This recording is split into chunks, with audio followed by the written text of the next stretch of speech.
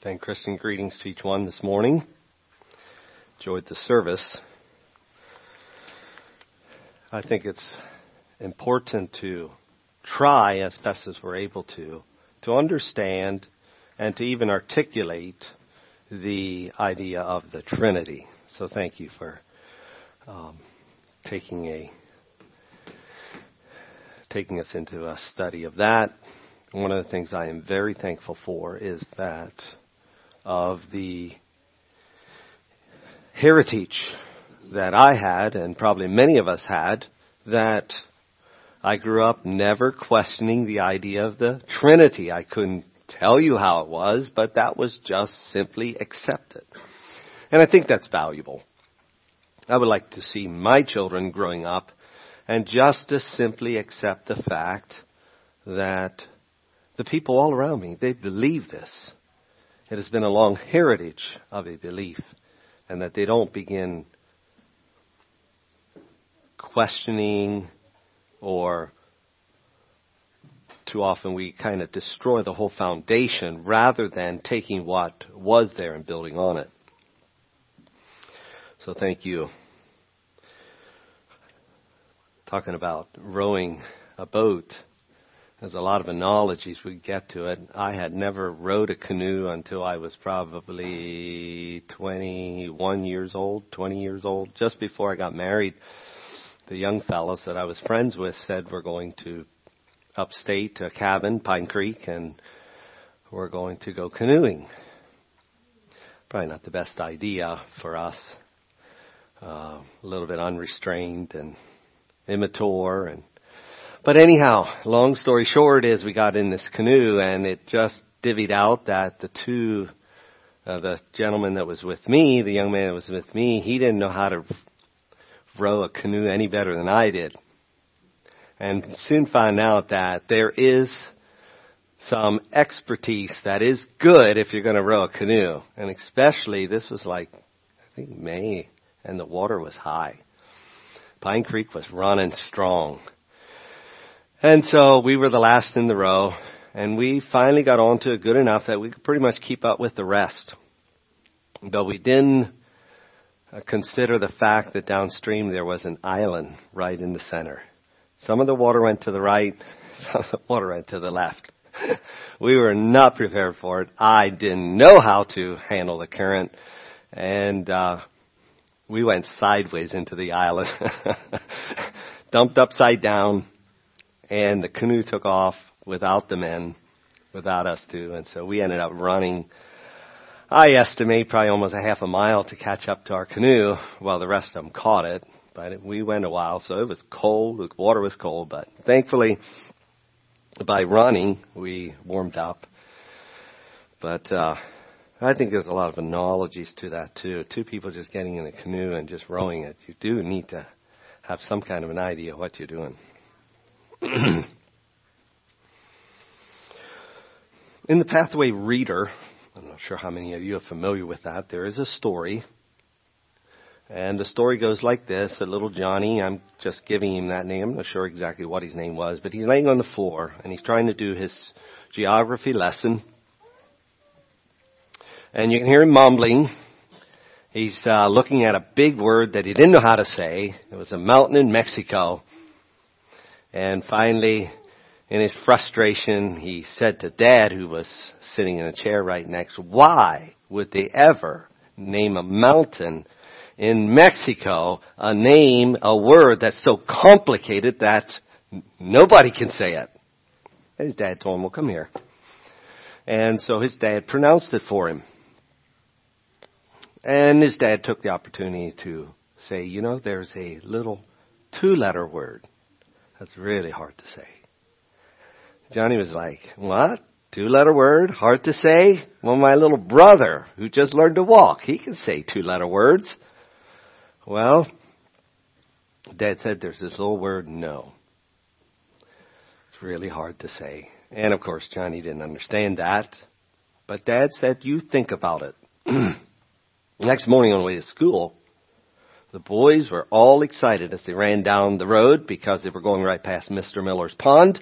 And it was the first cold night of the winter, and there was ice forming on the pond.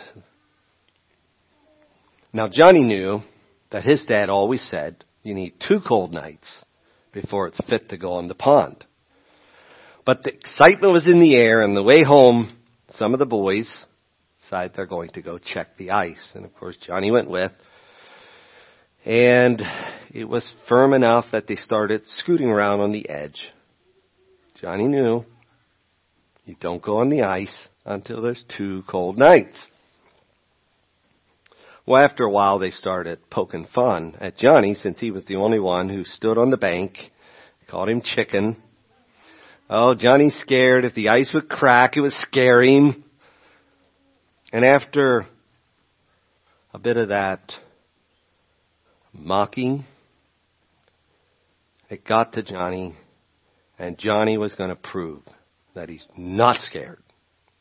And so he ran faster and farther than any other boys. And guess what happened? The ice broke, and Johnny fell in the water. Thankfully, Mr. Miller was already on his way down to the pond to warn the boys to get off the pond. The ice isn't fit. And so he quickly pulled a board off of the board fence and rescued Johnny. That night, after Johnny was warm and he's dry clothes on, his dad came to him and asked him, do you remember that conversation we had last night? That little word, no. It can be so hard. We have an account in Matthew where there was a group of grown men who found saying the right thing to be really hard. They knew the truth. They knew the answer. They knew the right thing to say, but they considered the cost of admitting what they knew too great. And so they didn't. Turn with me to Matthew chapter 21.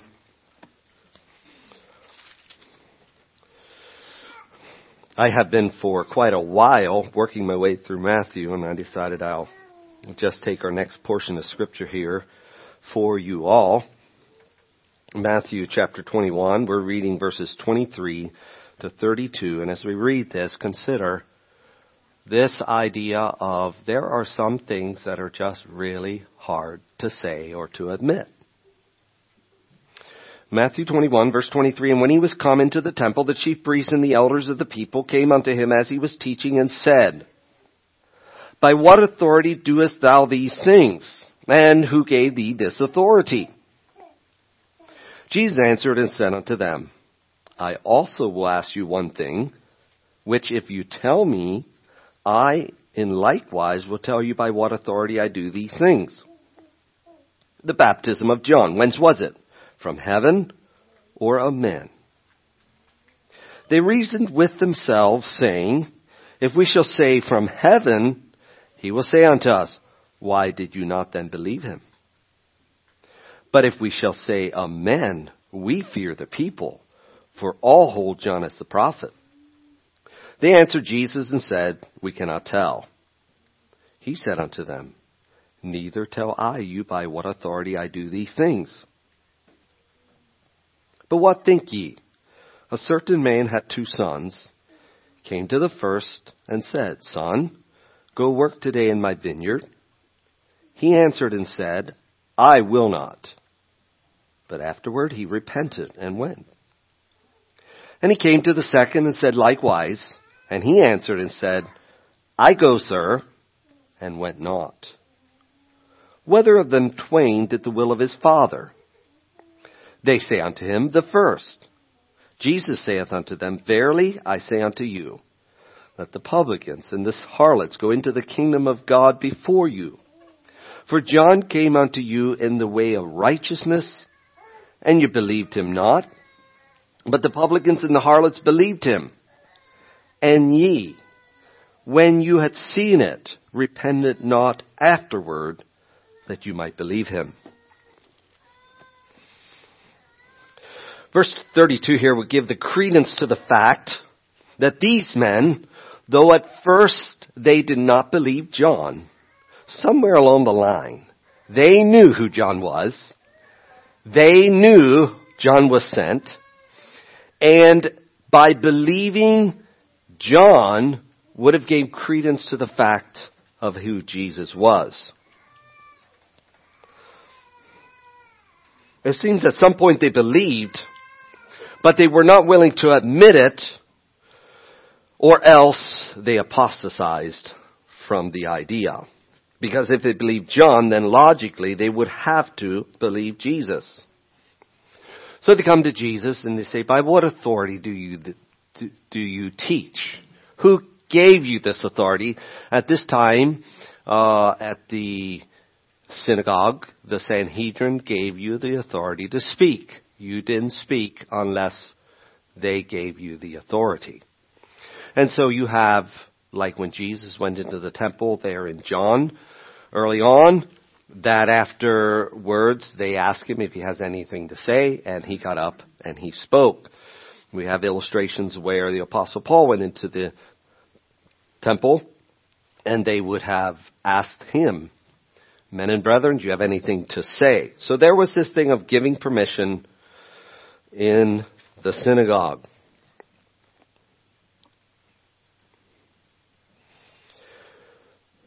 So, the fact is, he didn't need permission because he was Jesus Christ. One place in Matthew 12, he says, but I say unto you that in this place there is one greater than the temple.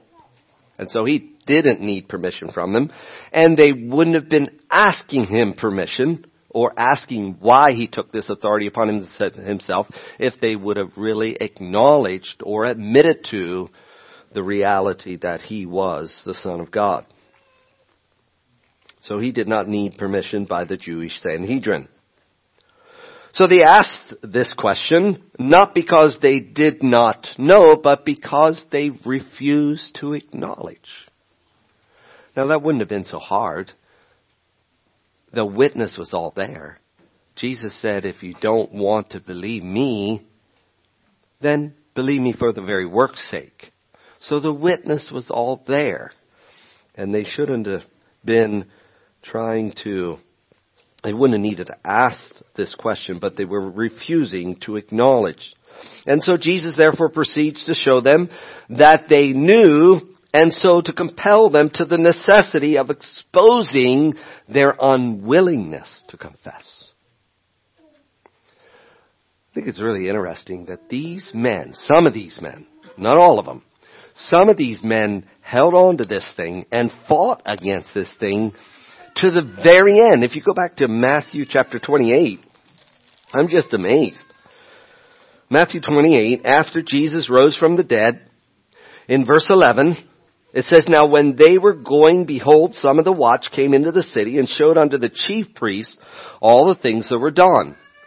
And when they were assembled with the elders and had taken counsel, they gave large money unto the soldiers, saying, say ye, his disciples came by night and stole him away while we slept. And if this come to the governor's ears, we will persuade him and secure you. So they took the money and did as they were taught. And this saying is commonly reported among the Jews until this day. These men desperately hung on that they're not going to accept Jesus as the Christ, even to a point after he undeniably rose from the grave. They said, here, we're going to pay you off. This is what you say. Take the money, and this is what you say. It's just amazing how stubborn mankind can be. Do the same thing and continue to do the same thing, even when it's so obvious. Okay, so they had this question thrown to them by Jesus, who was John, and they knew better.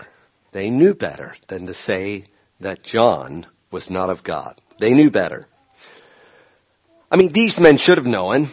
They're the ones who studied the Old Testament, because even Herod, who slew John, trembled at the name of this holy man of God that God sent. The rulers, from political motives, deserted John, but with all the ranks of the common people, even the publicans and the harlots, There was a deep feeling within them that John was a messenger from God. But these other men, who were the chief priests and elders, they denied it. They feared the people, as Herod did before them. And actually, if we were to read in Luke chapter 20, verse 6, where it gives this account, they were not going to answer Jesus what they wanted to answer because they were afraid they would get stoned.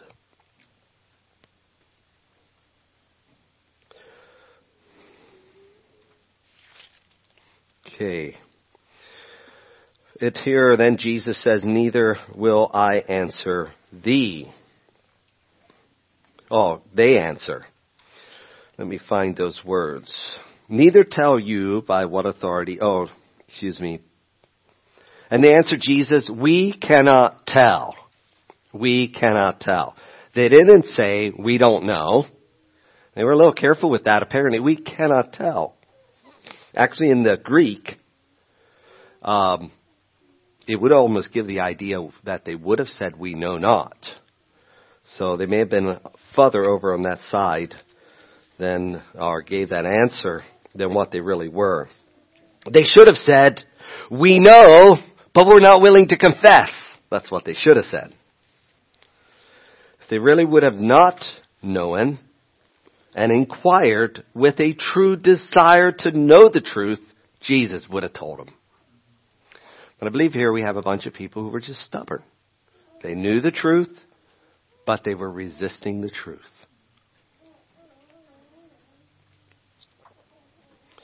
One of the reasons I believe we can accept the fact that they knew is if you go to John chapter 3, where Nicodemus came to Jesus, verses 1 and 2, it says, there was a man of the Pharisees named Nicodemus, a ruler of the Jews.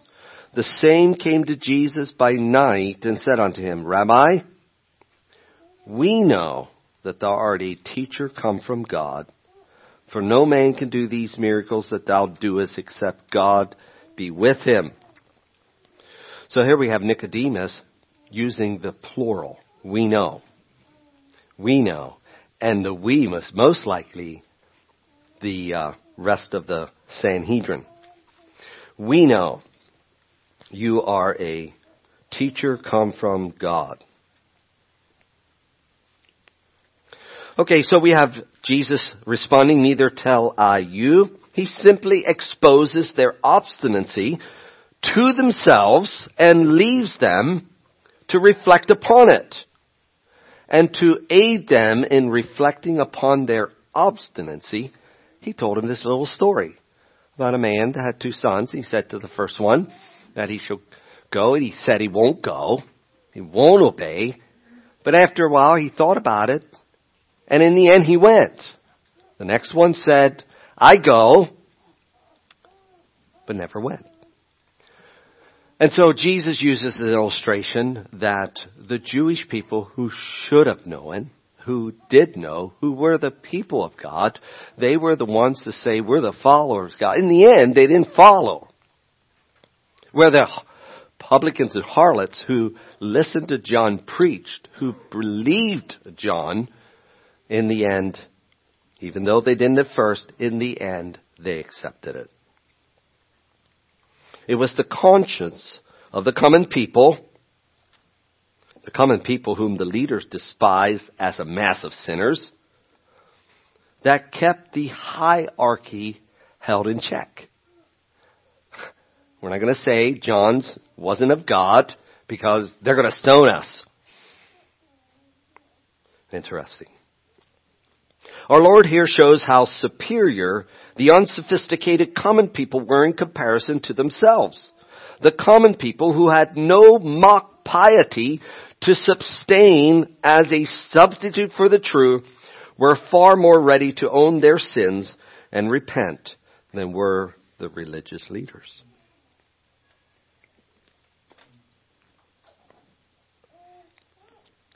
Jesus said, what think you?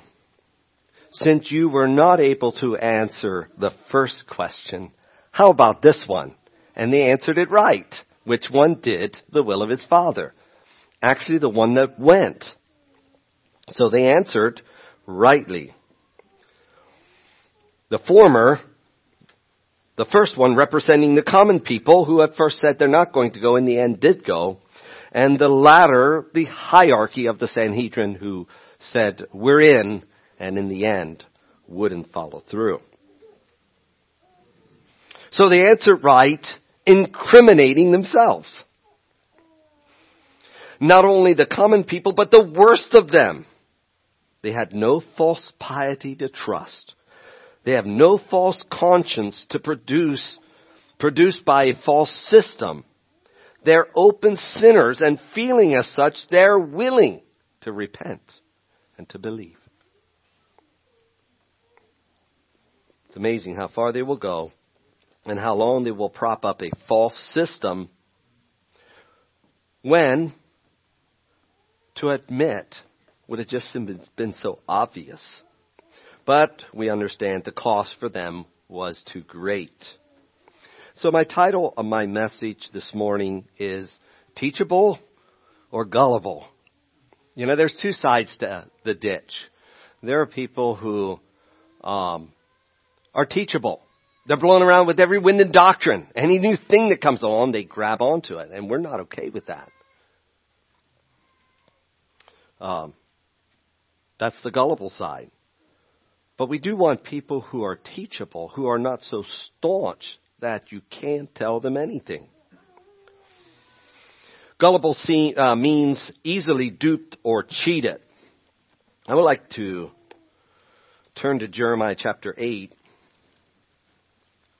and look at the dilemma that God had with a group of people.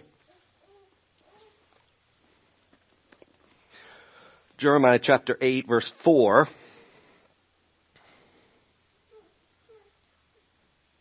We're talking here about people who are just simply stubborn. The obvious truth, and they won't consider it. Moreover, thou shalt say unto them, this is Jeremiah 8, verse 4. Moreover, thou shalt say unto them, thus saith the Lord, shall they fall and not arise? Shall he turn away and not return? These two little phrases are very interesting. Basically what he's saying is, normally when a person falls, they get up. Normally when a person's going the wrong way, they turn around and go the other way. That's natural. But he asked the question, verse 5, why then is this people of Jerusalem slidden back by perpetual backsliding? They hold fast deceit. They refuse to return. I hearkened and heard. God said, I'm listening. I listened to what they have to say. But they spake not aright. No man repented him of the wickedness, saying, what have I done? What have I done? You know, we use this illustration, and it's kind of a humorous, but sometimes we men are a little stubborn, and we're driving down the road. Of course, we don't have it as much anymore because we don't use the map as we use it, but we know where we're going. We are got just enough pride that we don't want to admit that we don't know where we're going, and sometimes I have went a pretty long ways the wrong way, and only in the end had to admit, yeah, I think I'm lost or I'm going the wrong way. God was listening, and he didn't hear anyone say, what have I done? Where am I going? Where is this going to lead to? They just pushed forward stubbornly in the same direction. Everyone turned to his course as the horse rushes into the battle. I get the picture of the soldiers are all lined up with their horses. They're ready for the trumpet to sound, and these horses are taught. They're taught well, and they are straining at the bit, just ready to go, and the soldiers holding them in. And as soon as that trumpet goes, off they go, neck to neck, high speed, into the enemy territory. And God's saying, nobody stops and says, where am I going? What am I doing? How did I get here? Where is this going to lead to? Nobody's thinking. Nobody's stopping and considering. But they're just like these horses. Verse 7, yea, the stork in the heaven knoweth their appointed times, and the turtle and the crane and the swallow observe the time of their coming, but my people know not the judgment of the Lord. And I am amazed how stubborn I can be, and we can be, and how far we'll go the wrong direction. Many years ago, we had a young man living in our house. He had lived all his life growing up in the city of Lebanon, so his understanding of the bigger world, his world was pretty small. Because of some medical needs, he needed to go to Lancaster. And I don't know how he got to Lancaster, but he didn't get down to Lancaster the easiest way. And so when he was at the doctor's office, he asked the doctor, how do I get home? And the doctor told him where the Route 30 is, and said, you only go east a short piece and you'll get to the Route 501. And you go north. Very simple. Well, he gets in his car, and some reason he misses 501. And he drives, and he drives, and he drives until he was almost out of gas. And so he pulled into the gas pumps along 30, and he fueled up his car with the little bit of money he had, which would get him a few more miles down the road. And guess what he did?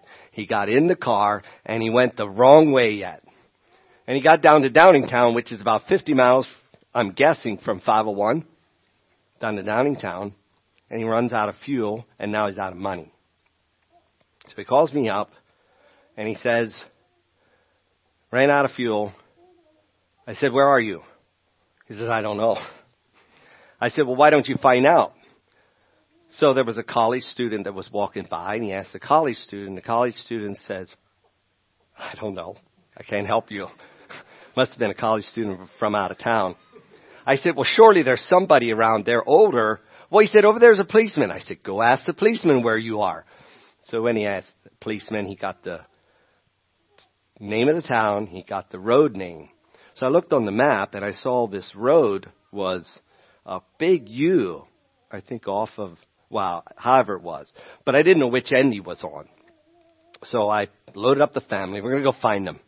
Well, thankfully, we decided to hit the right side of the two ends of this road, and we found him. And I, in no uncertain terms, told him, now, you're following me. You stay right behind my taillights so that you get home. But it's quite a representation how stubborn we can be. He should have stopped a long time before that and said, hey, I was told it's a short piece. Where is the 501?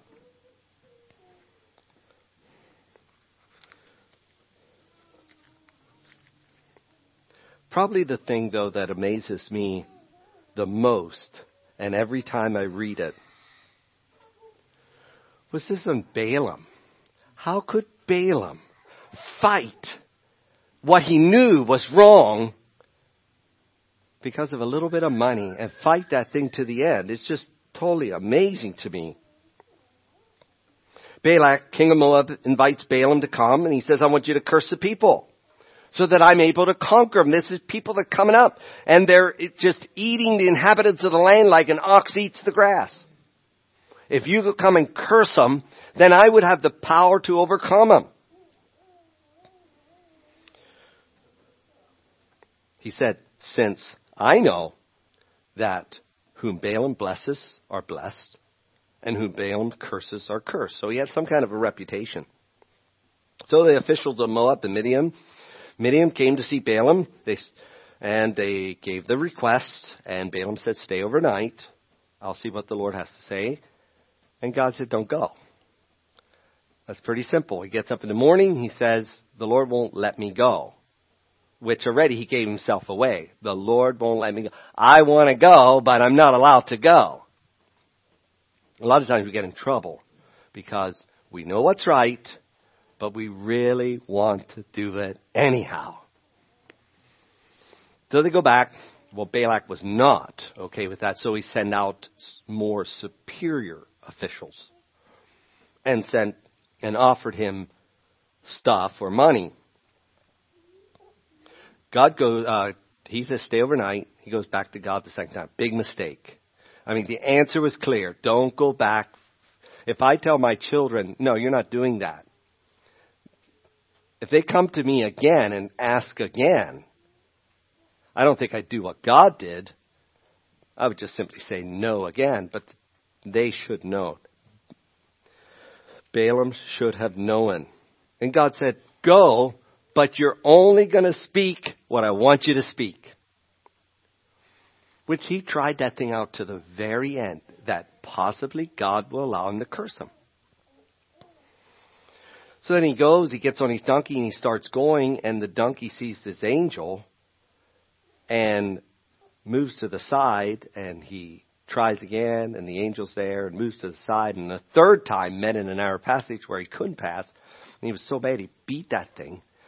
And then the donkey started talking. Now, when the donkey starts talking, surely you're going to listen.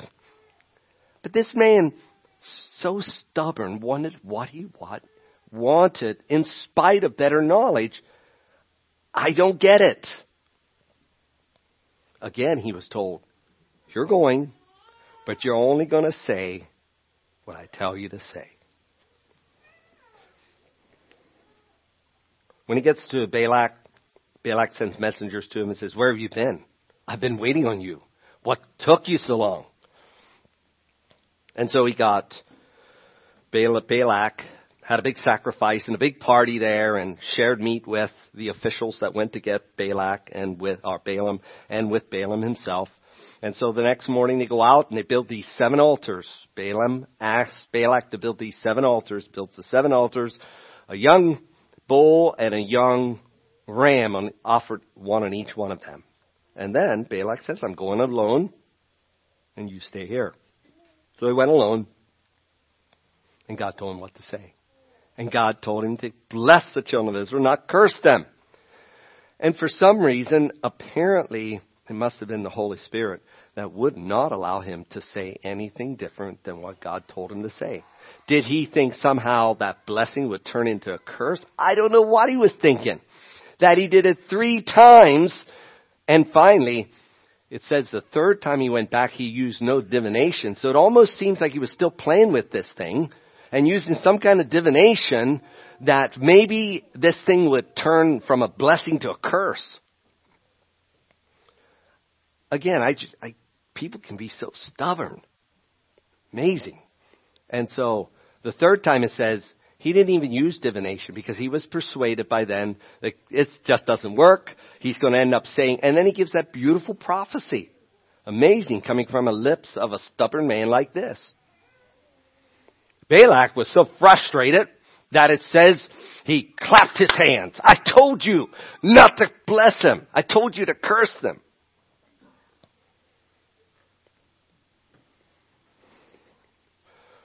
One time, I heard all these sirens. We live only across the fields, only about a half a mile to a mile to the Interstate 78 4-lane highway, and we heard one siren go down the road after another.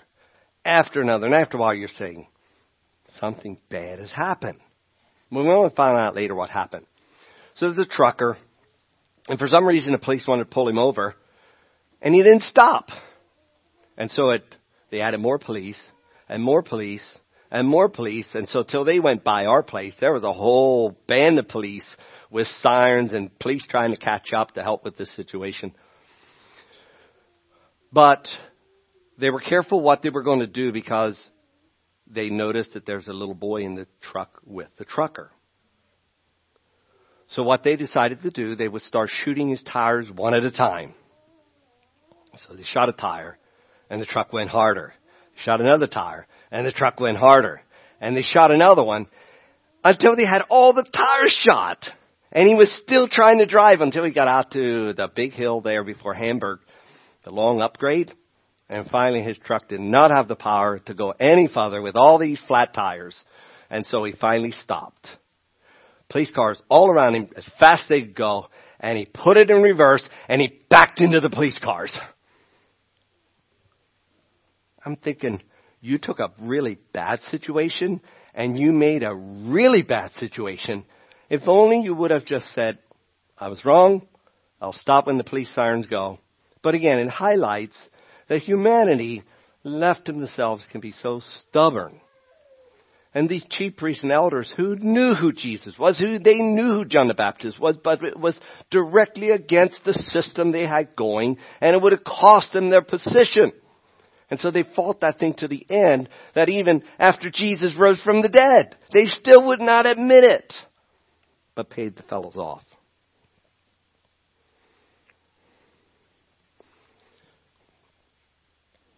God comes to Cain. Why are you angry? Do you have right to be angry? And he said, I have all the right in the world to be angry. And God said, sin is crouching at the door. It's like a tiger sitting at the door, ready to pounce on you. If you do well, it'll go well for you. If you don't, that's what's going to happen. Obvious. Trouble ahead. Stop. Think.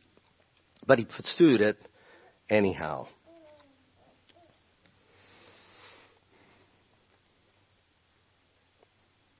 It was April in 1846. There was a group of farmers and their families seeking a better life, as they normally did. They got their wagon trains, and everybody sat in their wagons, and they headed west on the proven trail that went from wherever it was, Ohio, the whole way to California. Everything went well until they got to Fort Bridger, Wyoming. And there they found at the place where they stopped for the night a leaflet that was left behind from a man named Lansert Hastings. And this said that, hey, there's a better way and there's a shorter way. And here's the route. And so these people, these farmers with all their children, they weren't some salty sailor or some hardy woodsman. They were families. They left the proven trail and started down this unproven trail. They didn't get far at all until they were cutting their own path. But this was supposed to be better, and it was supposed to be shorter. And they didn't stop. And they pressed on. There was one stretch where they hit desert for a long period. And it really put them behind schedule. This was supposed to get them out there before winter set in. Now, because of the desert and because of chopping their own way, they were way behind schedule.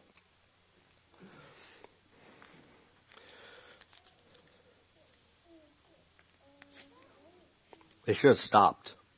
They should have looked for the old path. But just like so many of us, they bullied on. Surely it's got to get better. They got to the Sierra Nevadas. It was the last obstacle before they get to California. And that year, the snow settled in early. They were in the middle of the mountains, and it snowed to a point where they couldn't keep moving. And up in the mountains, once the snow hits, it probably will stay. So they quick made makeshift huts. Farmers made makeshift huts for their family to try to protect them from the weather, but they were basically out of food. They're in the middle of the mountains, and they're stranded. And so they decided they'll take some of the strongest men and try to get to Fort Sutter. They're going to walk to Fort Sutter and try to get some food and those kind of things and get some of the provisions back to them. Those 15 men made it to Fort Sutter. They loaded up donkeys with a bunch of food and everything else they needed, and they headed back. But by that time, they get to the mountains, that snow was so deep that the donkeys couldn't even wade through the snow. And so finally they gave up, left the donkeys behind. They carried what little they could on their back to try to get to these people who were living on the mountains, stranded.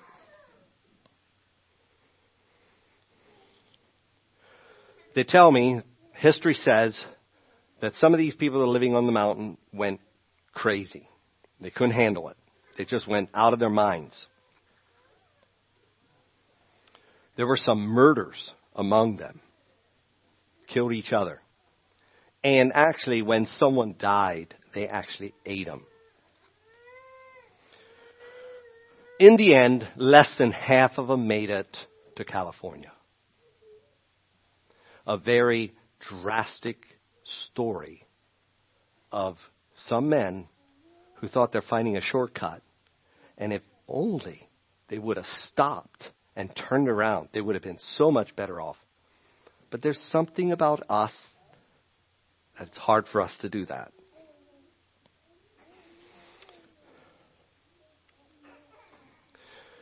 Someone said it like this: one half of the ills of life come because men, and maybe women, are unwilling to sit down quietly for 30 minutes to think through the possible consequences of their actions. Just push on. I'm amazed at how far people will follow a false prophet. We had a lady who was a milk customer, and she came to us one time, and she said her pastor said that next summer is going to be a drought. And so, pile it up. Pile it up. And of course, I don't put much stock in that. And by the way, there was no drought. It was one of the better years. But guess what? She still follows him. She still follows him. I don't know how much you follow the theories that a lot of us just simply throw out as possible conspiracy theories. But I'm amazed how far people will follow that kind of a thing. So I know quite a lot of people who I'm close to who believe in these possible conspiracy theories. And one of the big ones, okay, so a lot of them you can't prove. You can't prove if they're true or they're false. And as far as they're concerned, they're convinced. But there are some that can be proved. So after 2020 elections, supposedly President Trump was going to get back into office before President Biden was inaugurated. That was clear that's going to happen. And I thought, we'll see. And it never happened. Well, then they said, well, it's going to happen within 6 weeks or whatever it was. And it didn't happen. Well, then it's going to happen. And they keep going down this road. And I'm like, how long are you going to follow something when it's proven to not be true? Amazing. We're so gullible. We buy into things so easily. Another one was that there's a lot of high-ups in Washington who are into all kinds of things that are all undercover, even child trafficking. And that was all going to be exposed soon after the inauguration. President Trump was going to come in, and he was going to expose that whole thing. And there were some high-up officials that were going to be thrown out. It never happened. And so I use these things for these people and say, please stop. Don't continue to follow these theories because they're just conspiracy theories and they don't happen. And yet, it's one of the things that draw people in. I thought it was interesting. I don't follow Fox News. And definitely now I'm not going to follow Fox News because they just paid out $787.5 million to settle a defamation lawsuit. They're saying we didn't do anything wrong. They do acknowledge Dominion voting system did not flip the votes to Biden. Even though Fox News repeatedly claimed the election was stolen and Dominion voting system was part of the problem. Fox News specifically admits to stating falsehoods about Dominion voting system.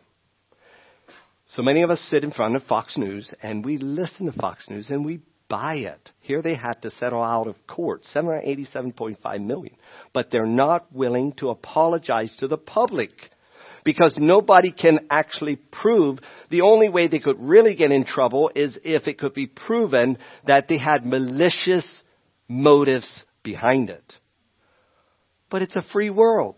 And this is what free speech is all about. You can even say things that aren't true. and get away with it.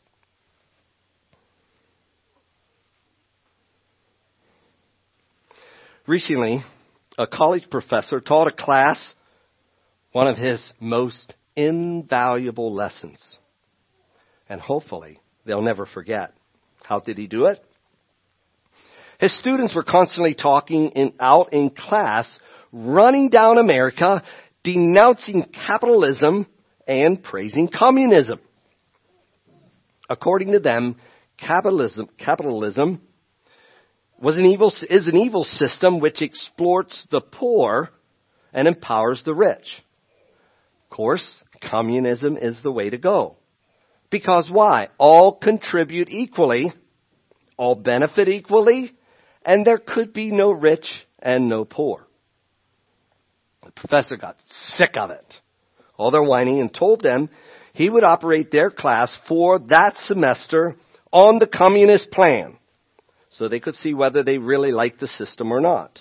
They all heartily cheered, yay, and agreed on it. All right, he said, we will substitute grades for dollars. I will not grade you individually, but will give everyone the average grade of what the test scores are. Yay, they responded. After the first tests were average. Everyone got a B. But the students who worked the hardest were unhappy. But those who partied and hardly hit the books were ecstatic. I got a B. I didn't even have to work for it. When the second test came around, the students who had studied little before studied even less this time. And the ones who before had studied hard decided they wanted a free ride too. So they studied little. And the second test averaged a D. Nobody was happy. When the third test rolled around, everyone got it. You guessed it. An F. And they never rose above an F in that semester. But the bickering and the blame placing and the fault finding and the name calling steadily intensified along with the hard feelings, and no one would study for the benefit of anyone else. To their great surprise, they failed the course. But they learned a far more important lesson.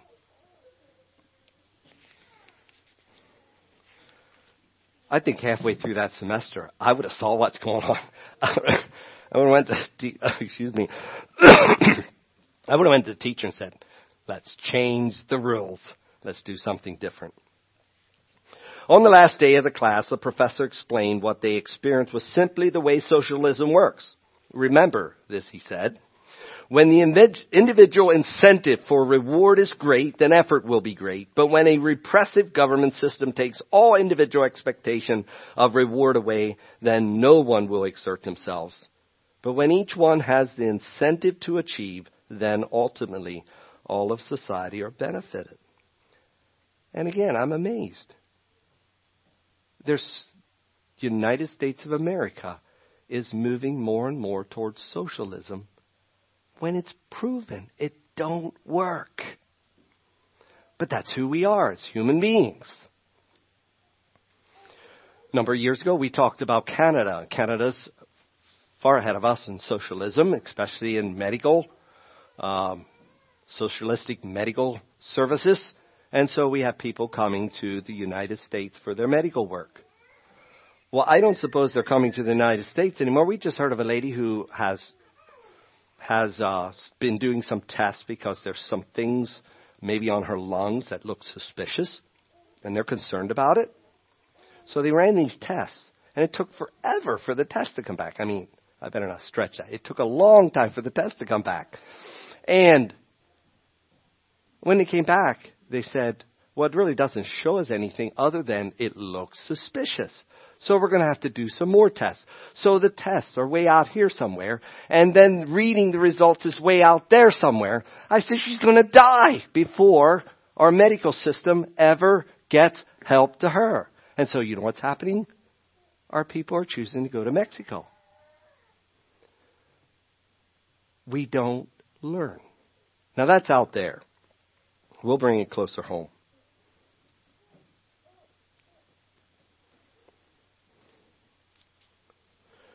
The admission of wrong. Just being able to say, I'm wrong. It isn't working out. I'm not going the right way. This isn't going to come out right in the long run. Just to be able to admit. It's hard for me to admit that I'm wrong. It's hard for me to say, I'm sorry, I was wrong. But I think it can be such a blessing. Men have stood on their rights so far, went so far down the road, that it's almost unreturnable.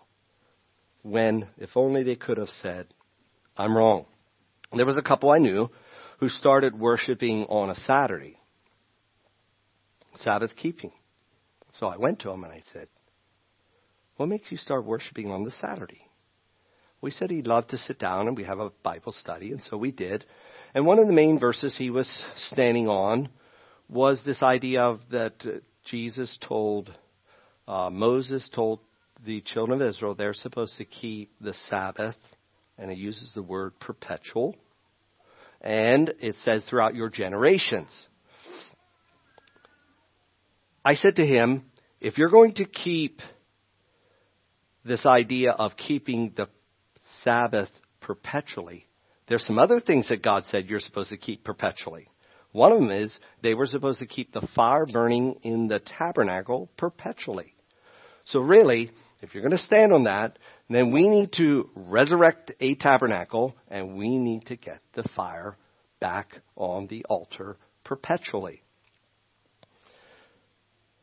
And then I showed him that it's in context throughout your generations. And of course I believe that, and I don't know what the future is for the Jewish people. I'm not going to make no claims there, but the Jewish nation as a nation ended.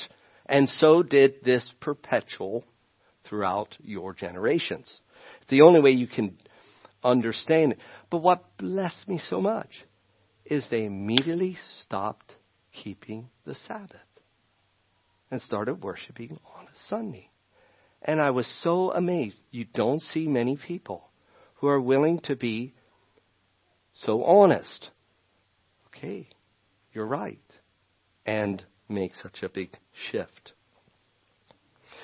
How do we find that place of being teachable but not gullible? I want to raise my family that they're teachable, that people can speak into their lives. Anyone can speak into their lives.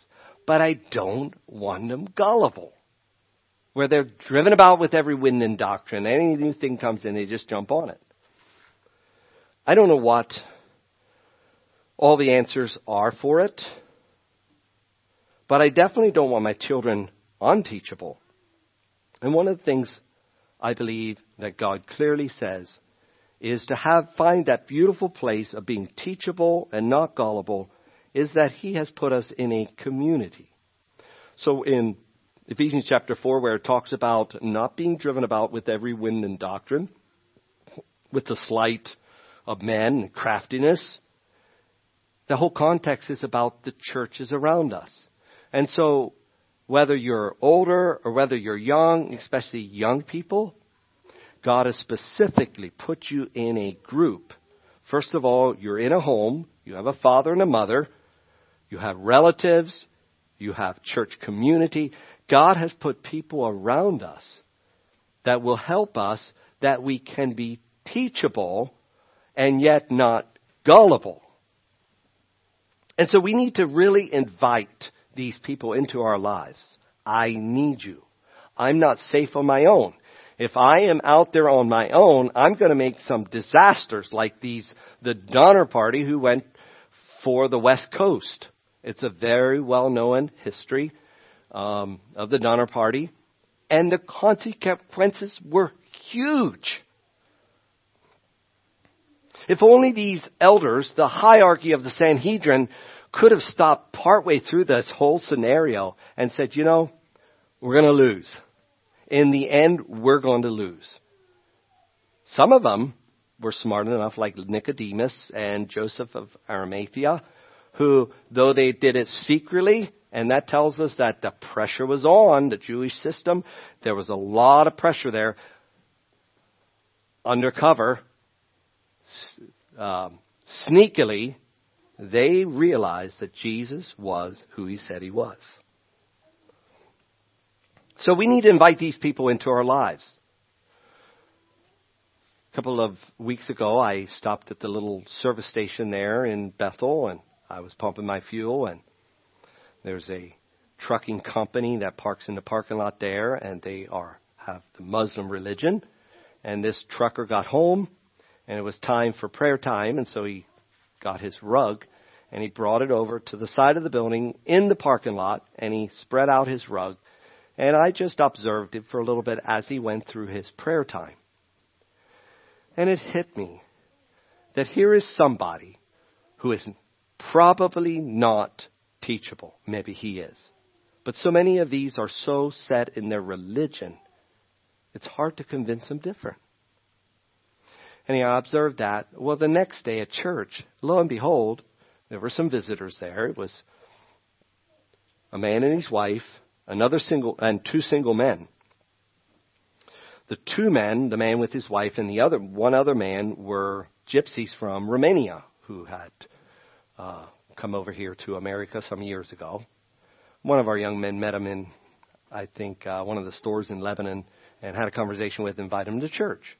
The third man, I found out, was a worker for these two. He was a Muslim. They were there for the service. After the service, we had a fellowship meal, and I sat with them, and we had a very interesting, lively conversation. These two Romanians were Christians, and they knew what they believed, and they believed it. And apparently they had quite a bit of a conversation with this Muslim co-worker before. But right there at the table, they started this argument back and forth that the Muslim man said, Allah is the same as your God. And this Romanian, this Christian said, no, it's not the same. And so they were going back and forth. And so I had opportunity to talk with the Muslim man and shared with him why we believe in Jesus, the resurrection, and some of those things. But I walked away from that so sad, because here you have someone that's so rooted in their religion that it almost seems hopeless. I know it isn't hopeless. And so one of the things that, as we think about teachable versus gullible, we really need to put a lot of prayer into this. And I really think we need to be praying for the false religions around us, that somehow God would open up their hearts. There was one leadership seminar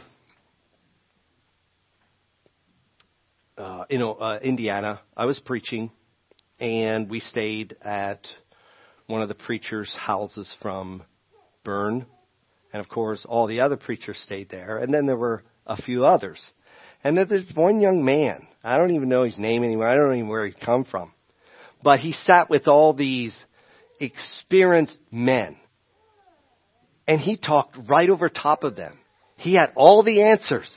And I'm sitting there, and I'm like totally floored that he has the audacity to speak like he is to these men who have a lot more experience than he does.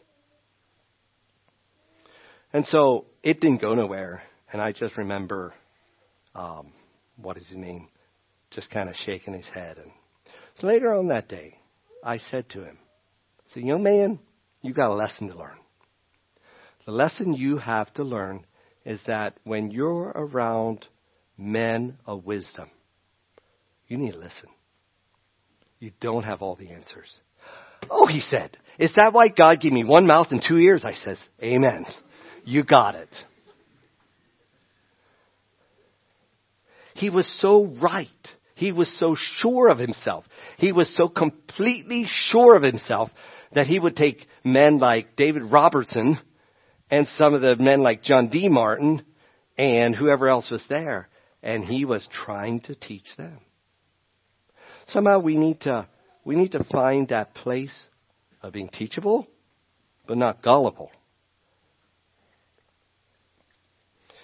Psalms 32:9 says, "Be ye not as the horse or as the mule, which have no understanding, whose mouth must be held in with bit and bridle, lest they come near unto thee." The design of this exhortation is to direct men how to behave under the instructions given, not as brutes, which have no rational faculties, but as men.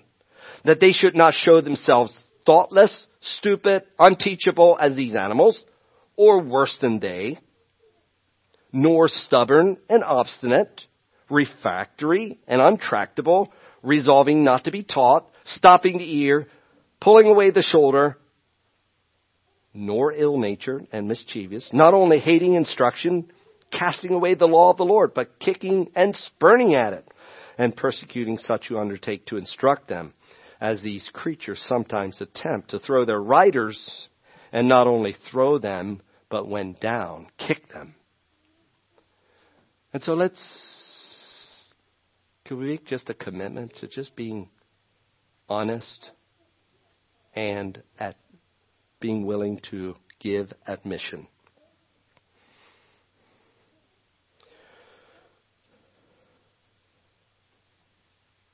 There's a lot of things we could talk about. There's even some things that are not sin. Like lifestyle and eating habits and those kind of things. We can do those things and we know something is not good for us. And I believe there's a place for some of that. But to like the one gentleman that we knew, he thought water would make him heavy. And so he drank soft drink by the liter bottles. Just kind of messed up. It's going to get him in trouble. It has got him in trouble. Something so simple. And here's my problem. For a farmer to wear a dust mask or hearing protection, I never used hearing protection, and now I got hearing aids. I was at the specialist before I got the hearing aids to find out if I really would benefit from hearing aids. And the doctor, the specialist, first question he was is, "What's your occupation?" He's smart. I said, "I'm a dairy farmer. I'm a farmer." He said, "You're a farmer. Do you wear hearing protection?" I said, "No." I said, "Noise doesn't hurt my ears." He gets up out of his seat and he's walking down the hall laughing, saying that everyone else could hear it. He says noise doesn't hurt his ears. I was so embarrassed. But now I wish that I would have done a very simple thing. And I'm very thankful my boys wear hearing protection.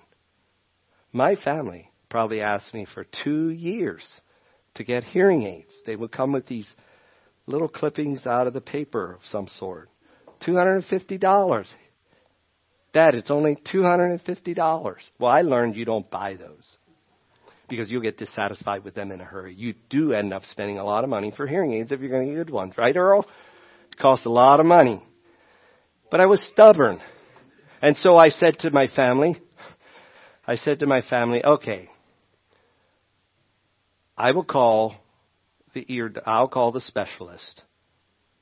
And I was secretly hoping that it would go a half a year. You know how busy they are?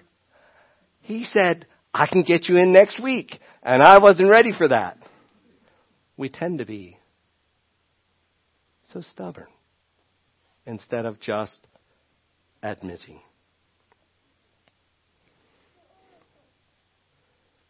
Someone comes to me and says, "Leonard, what you're doing isn't going to work out." I have a choice. I can say, "None of your business." I can say, "I know what I'm doing." I can say, "I have other advice." But would I take those things and ponder them? Is there something to it?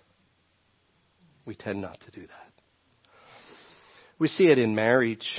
So our world is running from one spouse to the next. And the next generation grows up and they do the same thing.